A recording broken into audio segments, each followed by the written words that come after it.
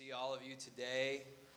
I'm really excited this morning about a lot of things I'm going to share with you as we get into this. But, Pastor Mike was talking about that we believing for people, he's feeling and sensing somebody, here today needs to experience freedom or liberty, healing.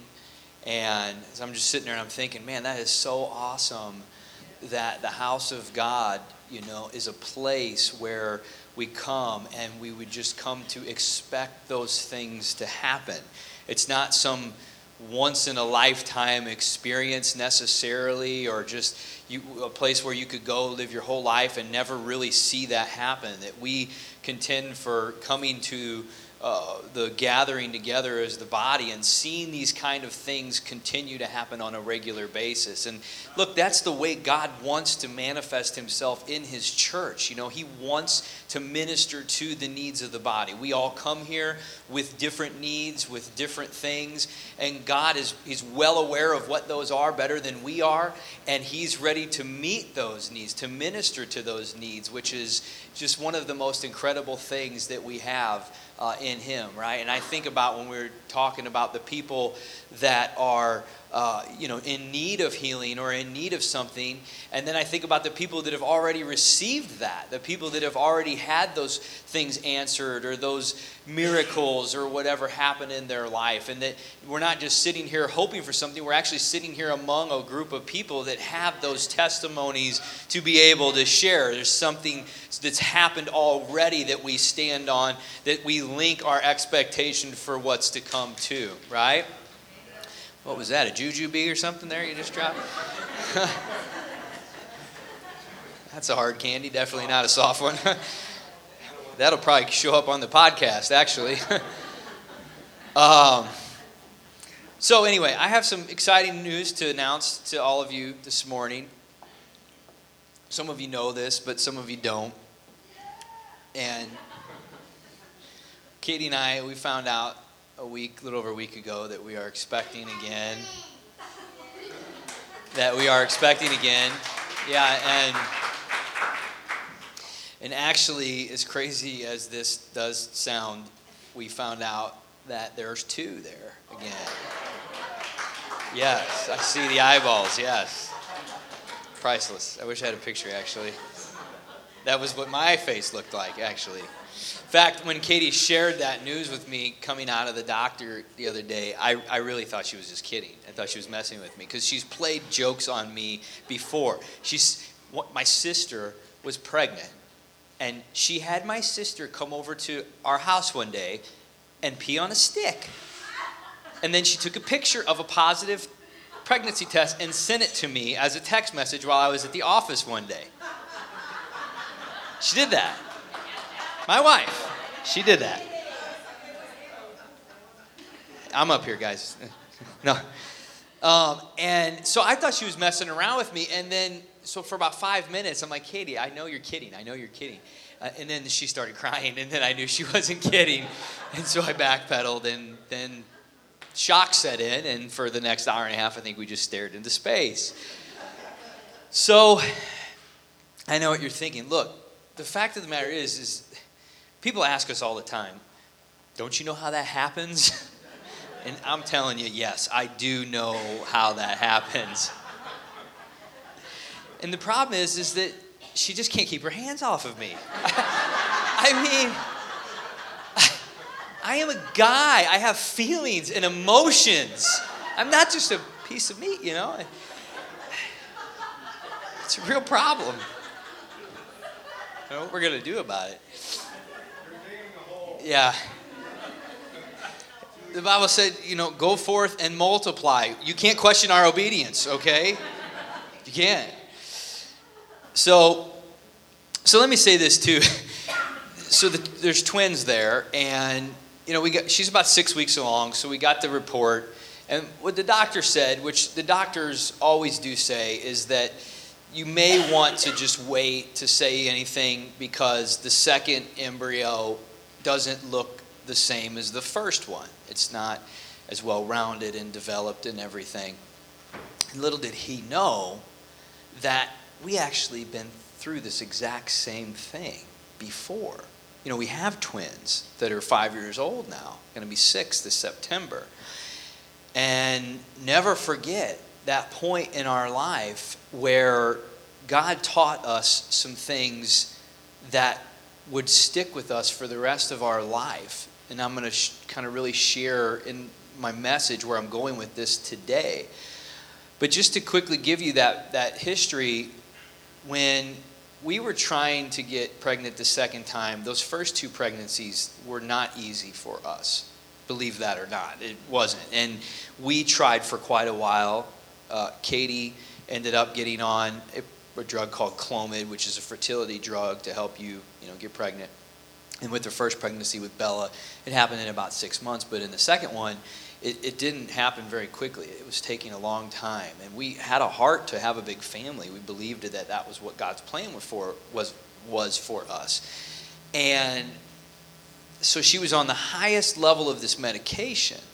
And it was starting to really just kind of mess with her body and really create some side effects. And we were just going through a tough time, And one night we were coming home from dinner. We were driving down a dark back road, and we were just both kind of silent.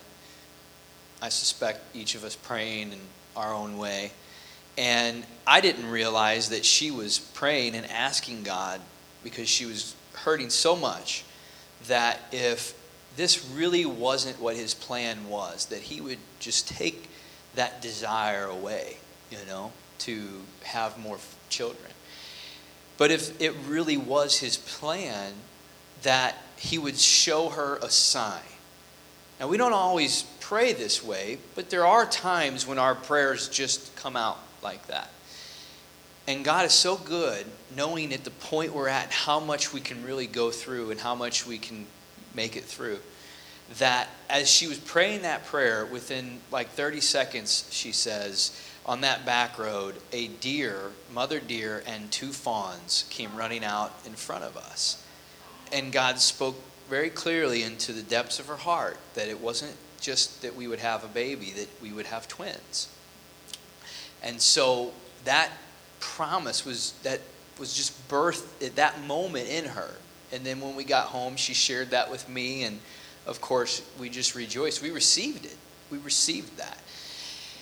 And when the doctor said that time, when we found out we were having twins, that the second embryo was not going to make it, that we probably didn't want to share that news with friends and family, that most likely when we came back a month later, there would only be one in there because of the development of the second embryo. And when we were leaving that day, I remember it so clearly, pulling out of that hospital, that there was something that just rose up in us in that moment. Something of just to step out in faith in a place where we had really never been before. And we picked up the phone and we just called everybody that we knew, our friends and our family. And we said, it's twins. Just like the promise, just like what we believed God spoke, it is twins. We shared the details with some of our close friends and family to be praying with us and for us. And we just believed and moved forward with that belief. And the next month when we went back to the appointment, lo and behold, the doctor looks and he's amazed.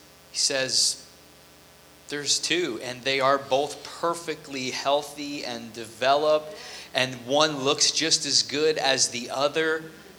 You're having twins. And of course, there was emotion there, but we were just confirmed, and we knew that God had moved in that situation and that he had responded to our faith.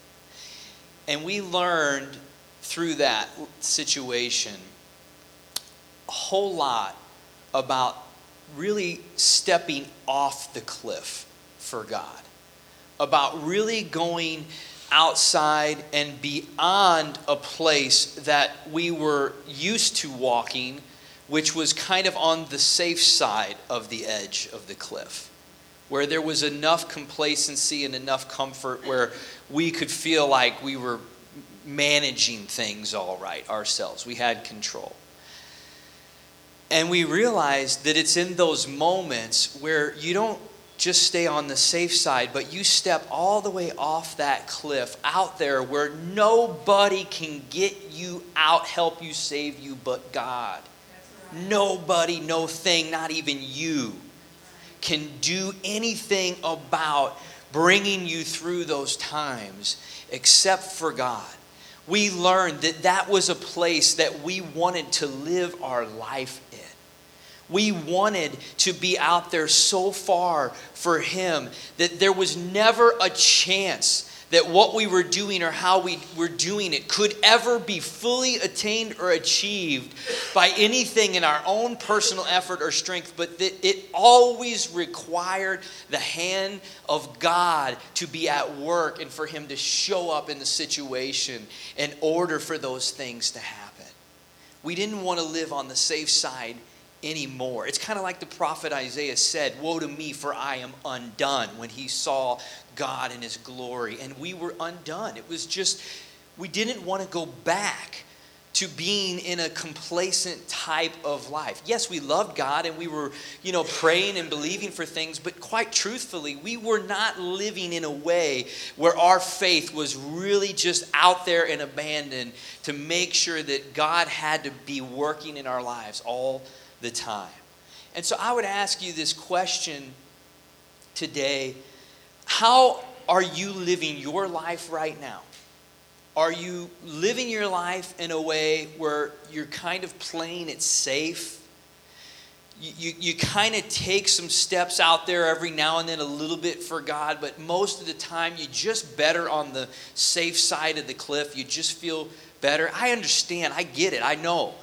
But I'm just telling you that the life that God has purposed for you, when the Bible talks about how He had plans for you before He even formed you in the womb, that plan, that life, that destiny, that purpose, that's one that He intends for you to live out there on the deep side over the cliff, where He is the one that has to always get you through and see you through for those things to come to pass. We're all responsible for how our lives end up. We really are. Each and every one of us are responsible through our lifetime and the choices we make for exactly how our life comes to an end and what has been accomplished through that. God will move powerfully, but our faith and our choices will end up resulting in how our life looks at the end, right? And so what we are called to do is to really just give our all to Him, to just give Him everything we've got along the way, to live with such passion and such purpose and such faith that we are always looking for God to be supernaturally involved in the affairs of our life. And I'm talking about every part of your life here. I'm talking about how it pertains into how you live with your family and your career and your relationships, how you live every single day. I'm talking about all of that God wants us to just be fully exerting everything that we have for Him, to see Him work in our lives. Turn in your Bibles to Colossians chapter 3 if you have this. I'm going to read from the Amplified Version. But in verse 23, it says, "Whatever may be your task, work at it heartily from the soul as something done for the Lord and not for men." This is one of my favorite scriptures, actually, in all of the Bible. It really is. Because it gives me a very clear picture of how I am supposed to approach everything that I do in life. There's no exceptions to this scripture right here. He says, whatever may be your task, we've all got different tasks. We've all got a unique plan. We've all got different assignments. Whatever that may be for you and for me on any given day of our life, that we are called to do that how? Heartily and unto the Lord. That word heartily, when you search that up, it doesn't just mean to do it with a good effort. Listen to this definition in the Greek. It means the actual vital breath, the breath of life, the human soul. The soul as the seat of affections and will, the self, a human person, an individual.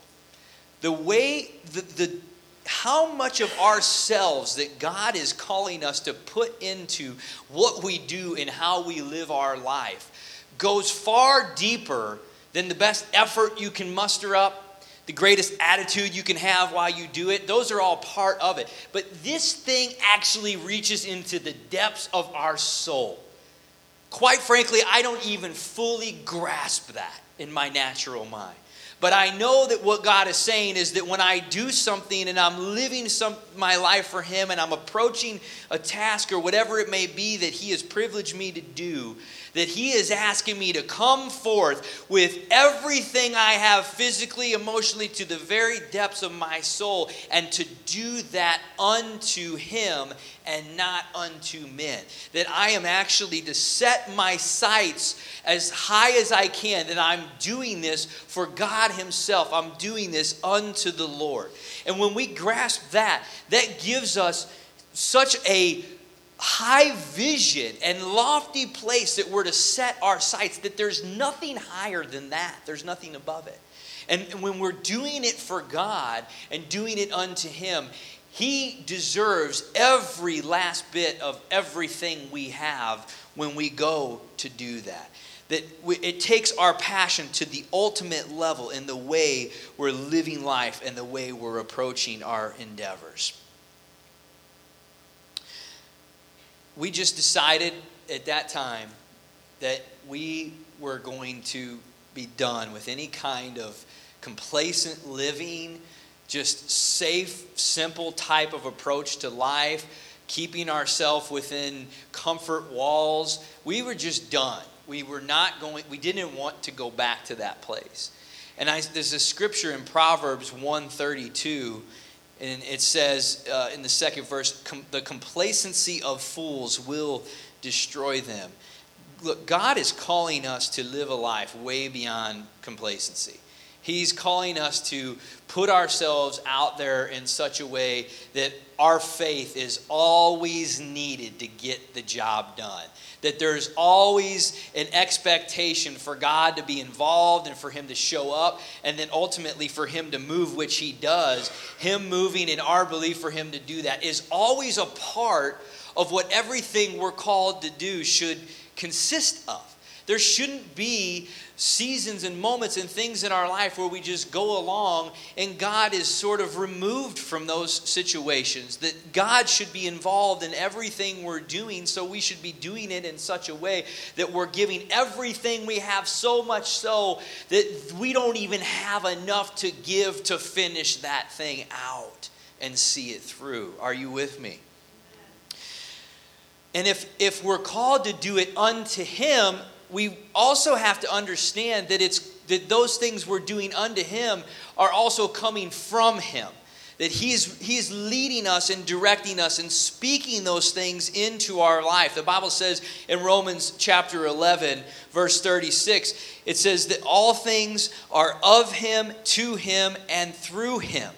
Right? So it says in the Amplified, all things originate with Him and come from Him and live through Him and are done and intend to consummate and in Him. So what I'm saying here is that because we're doing these things unto God, they don't originate in us. They actually originate with Him, with His plan for our life. And as we're following His leading and we're seeking Him through our days, that the things He has planned for us, the stuff on the other side of the cliff, it's not by our own natural mind that we perceive what those things might be. It's by the Spirit of God that He's speaking them into our heart and birthing them like He did with us in our life, and that we're grabbing hold of them and that we're doing them through Him. So it's all in His strength without just what we have to offer that's going to get the job done. And then as we do, we're giving that glory back to Him. It's kind of like circuitry, you know, it just sort of like all flows. It comes down from Him, it goes back up to Him, right? And we're just like conduits in that circuit, man. You know, I've got appliances in my house, and when you plug an appliance in, it just works. But the electricity flows, you know what alternating current is, you know, electricity flows in and then it flows right back out to the power source. So when you plug something in, man, it just works. And so God is speaking things down to us, and we're living in Him, doing things in His strength, and we're giving Him the glory back for what He's doing in our life. It's kind of like God's circuitry. That was a little rabbit trail. I apologize for that, but anyway, So God is asking us to give everything that we have as we approach the things He's calling us to do in our life, and not hold anything back. Look, Jesus didn't hold anything back, and I am very thankful that He didn't. Aren't you? He didn't hold anything back. He gave all of Himself, not most of Himself, for you and for me. And listen, God is wanting all from us that we have to give. He's never going to ask you for more than what you have to offer. He's never going to ask you for more than what you're capable of. But He will expect everything you've got when you go to live a life for Him. 95% of something is still 5% short of 100%. God wants everything that we've got in this life. He wants us to pour ourselves out and fully exhaust ourselves spiritually, physically, everything I'm saying, to the point where we're living a life that's on the other side of the cliff, where we could never do the things necessary to keep ourselves up. But God Himself has got to be there and has got to be involved in the situation to see us through. He deserves that from us. In our families, in our careers, in our relationships. To live with passion, man. You know, to live with passion for what we're doing. This isn't just some simple passing day. Whatever, just write this one off. This is time that God has given you. It's a gift from Him. It's to be valued like that. Precious. And worth every little bit. I think it helps us to live passionately when we really understand just how temporary time and this life is. The Bible refers to this life on many occasions, in fact, even us, as just a vapor. Just gone, here today, gone tomorrow, right? And when we see how vaporous that life really is, for me, it gives me a greater appreciation and passion for the time I have right now that'll be gone like that. 2 seconds ago that I was talking, that's gone now. Never going to get it back, right? And so I look around, and I was with my daughter yesterday, and we went over to my parents' house, and we were driving to pick some things up, and as we're driving down the road, I had this overwhelming feeling like I remembered myself walking home from the bus stop of school when I was about her age. And I can remember those things very clearly. Boom, that's gone almost 30 years ago. And here she is, just about the age I was at that moment. And I don't know about you, but man, that just makes me want to live with everything I've got right now. Because it's going to be gone. It's going to pass. And God deserves that from me. He really does. He deserves everything I've got to offer. And the beautiful thing is that as we pour ourselves out like that, and we offer up everything we have to Him, knowing full well that it's simply not going to be enough in the end, that as we offer everything we have, that's when He is able to continue from where we stop and go the rest of the way, and we go with Him to see the great things of God for our destiny come to pass. 2 Corinthians chapter 12 does a great job of painting this picture. It talks about how in weakness we find strength. And I think that's one of the great ironies of strength, is that it's actually found in weakness. Spiritually speaking, God's strength stuff here, right? Not human strength stuff. It says in 2 Corinthians chapter 12, verses 9 and 10, Paul says, he's speaking what God said to him, My grace is sufficient for you. My strength is made perfect in weakness. Paul then goes on to say, therefore, most gladly, I would rather boast in my infirmities, that the power of Christ may rest upon me. Therefore, I take pleasure in infirmities and reproaches and needs and persecutions and distresses for Christ's sake. For when I am weak, then I am strong. That doesn't make much sense to the natural mind. How are you weak and strong at the same time? Think about that. How's that possible? It's possible because as we expend ourselves and give God everything we have, and we reach the edge of ourselves, our own limitations, we come face to face with the reality of our weakness as it pertains to the things in this life we're called to walk out. And it's in that moment of discovering face to face, which is the only place you can truly grasp it, the weakness that we have, where we really become desperate for His strength. And His power is able to work and manifest itself in our lives in a way beyond what it ever could, because it's in our desperation for His strength and our faith and our crying out that it comes and moves in our life in full force. And that's where we're out there on the other side of the cliff, just living out there where He is the one that has to get us through.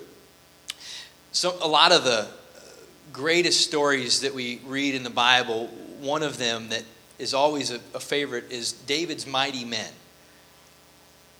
David's mighty men of valor. And there were three that were distinctly recognized above all of them as being the greatest in terms of what they accomplished in their life for God and their loyalty to David. And I've always loved this story, but I want you to see as we read this, we're going to read this in the Message version here. It's in New King James. I want you to see that as we read this, that what happened for all three of these men was completely impossible for them to achieve if they were operating within the limitations of their own strength and their own abilities.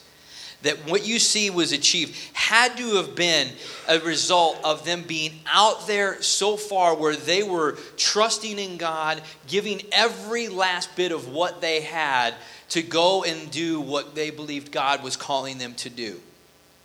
And it's in 2 Samuel chapter 23. It says, this is the listing of David's top men. It actually is in the Message version. I forgot to tell you this, Jake, so why don't you just let me read it. This is the listing of David's top men. Josheb-Basshebeth, the Tekomanite, he was chief of the three.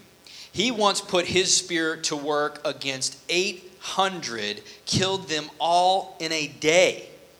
Eleazar, son of Dodai, the Ahohite, hate to have that name, was the next of the elite three.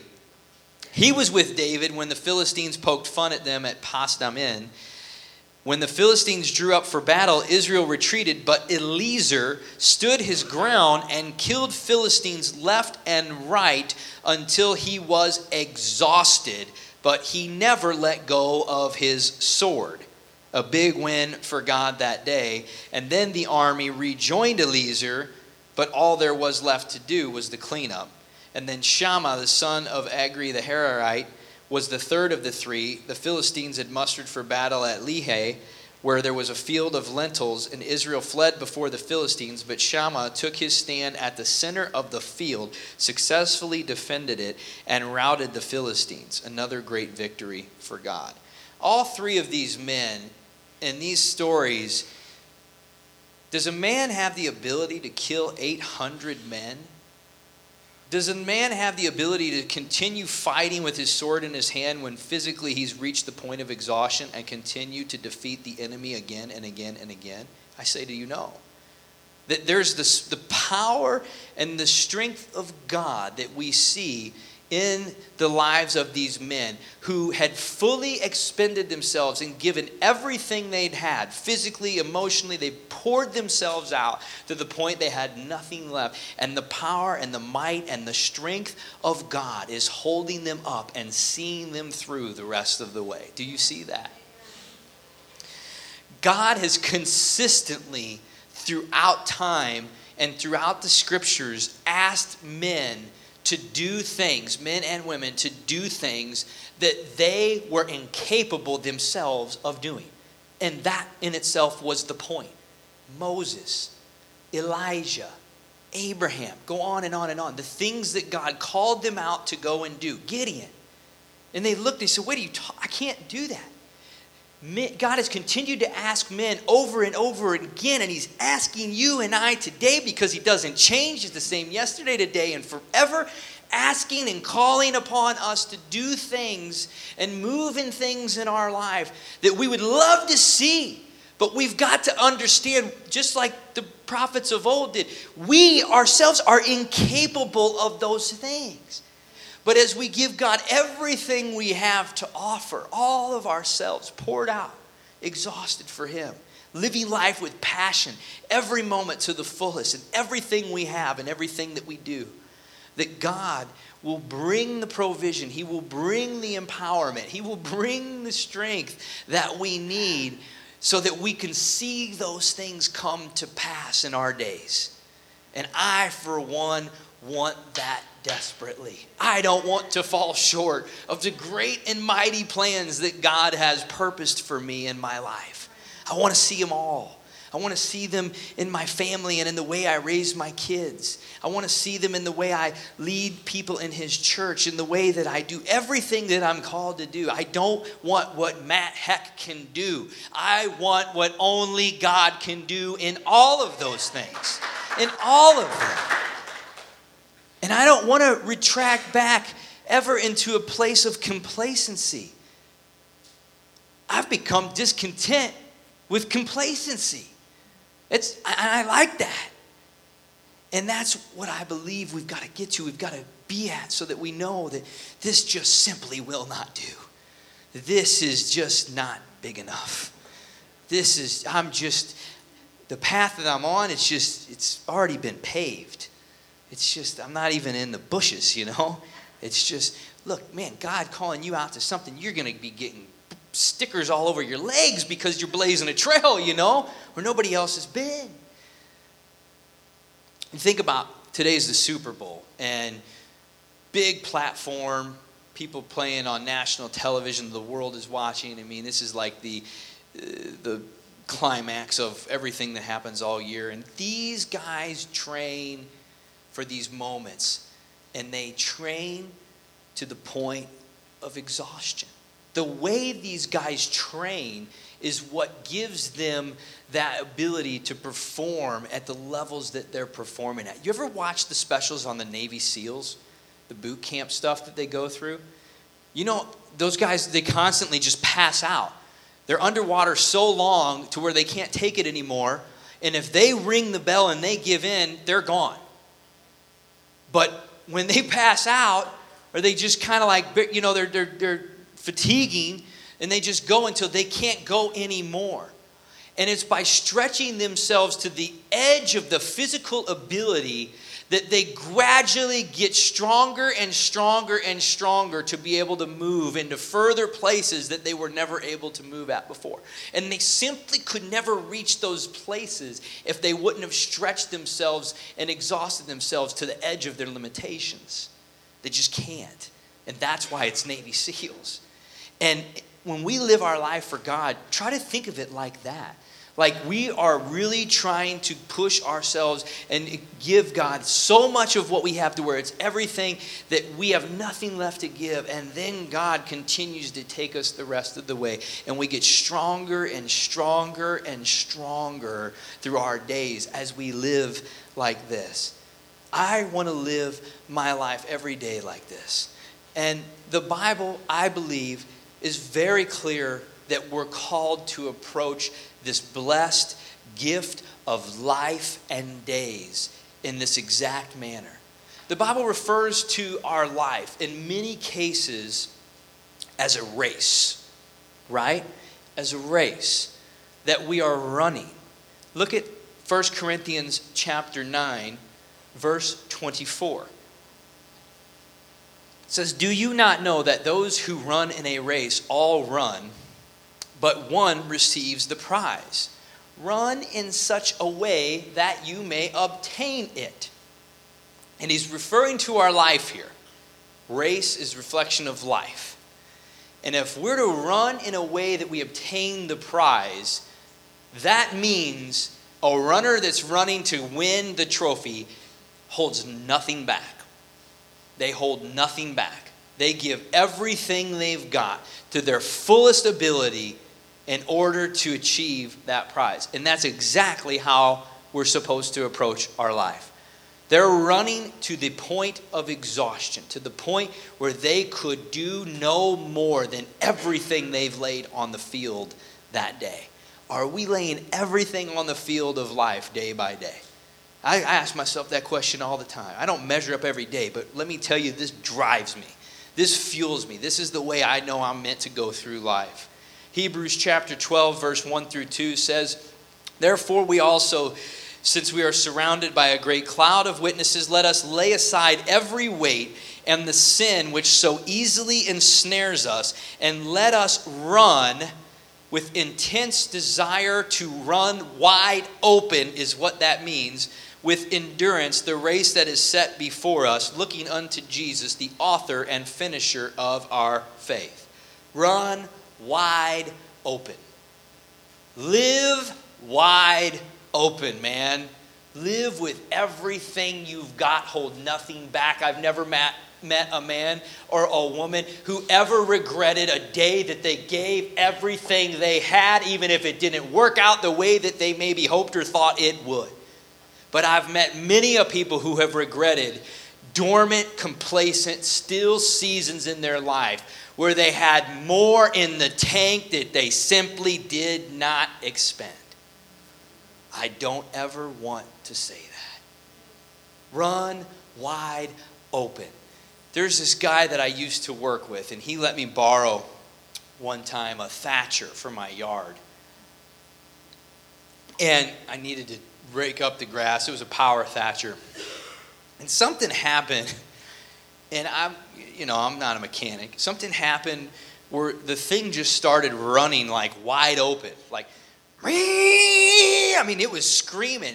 But I was just like, yeah, this is awesome. It was just ripping that stuff out of there. I was like, this is great, And I'm like, that sounds really loud, but I don't know anything about this. So I just kept going, and I made like 3 or 4 passes back and forth, and finally just blew up. It just blew up. Yeah. So I blew the motor in the thing. And the reason is because that thing was running wide open, but it just simply wasn't able to sustain that type of operation. And when we live wide open, God will sustain us through the days ahead as we continue to do that. I was just thinking about that story. I'm like, everything else is going to break. It's going to fall apart. I mean, without God, it doesn't work. But with God, it does. He sees it through, man, because his supernatural power is the only thing that can continue to fuel that operation that we call our lives, right? Paul said, "I finished my race with joy and the ministry which I've received from the Lord Jesus." He said that in Acts chapter 20, and in 2 Timothy 4, he said, "I've fought the good fight, I've finished the race, and I've kept the faith."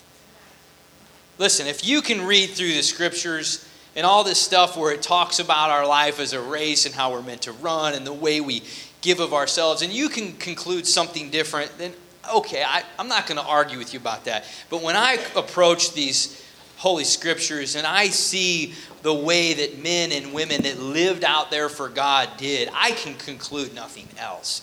This is simply how we're called to give of ourselves as we go through this life. Give everything we have unto him, and then knowing that he will continue to give to us as we're doing that, the things that he has for us. We don't set the course of our life so much as we set the level of the effort that we give and how much of ourselves we are willing to pour out for him. I love this quote. It says, this is from a lady named Emma Bombeck. It says, "When I stand before God at the end of my life, I would hope that I would not have a single bit of talent left and could say, I used everything that you gave me. Isn't that powerful? It's so powerful. And I would just say to you, that it is far better for us to consistently come to the end of ourselves and our abilities and come face to face with our weakness as it pertains to what we're believing we're called to do, and grow desperate for God's strength and his empowerment, and to see that in our lives, than to live comfortable and complacent and maybe never fully be exposed to our weakness, but yet never fully grasp how desperate we should be for God's strength and to see that happen in our lives. In weakness,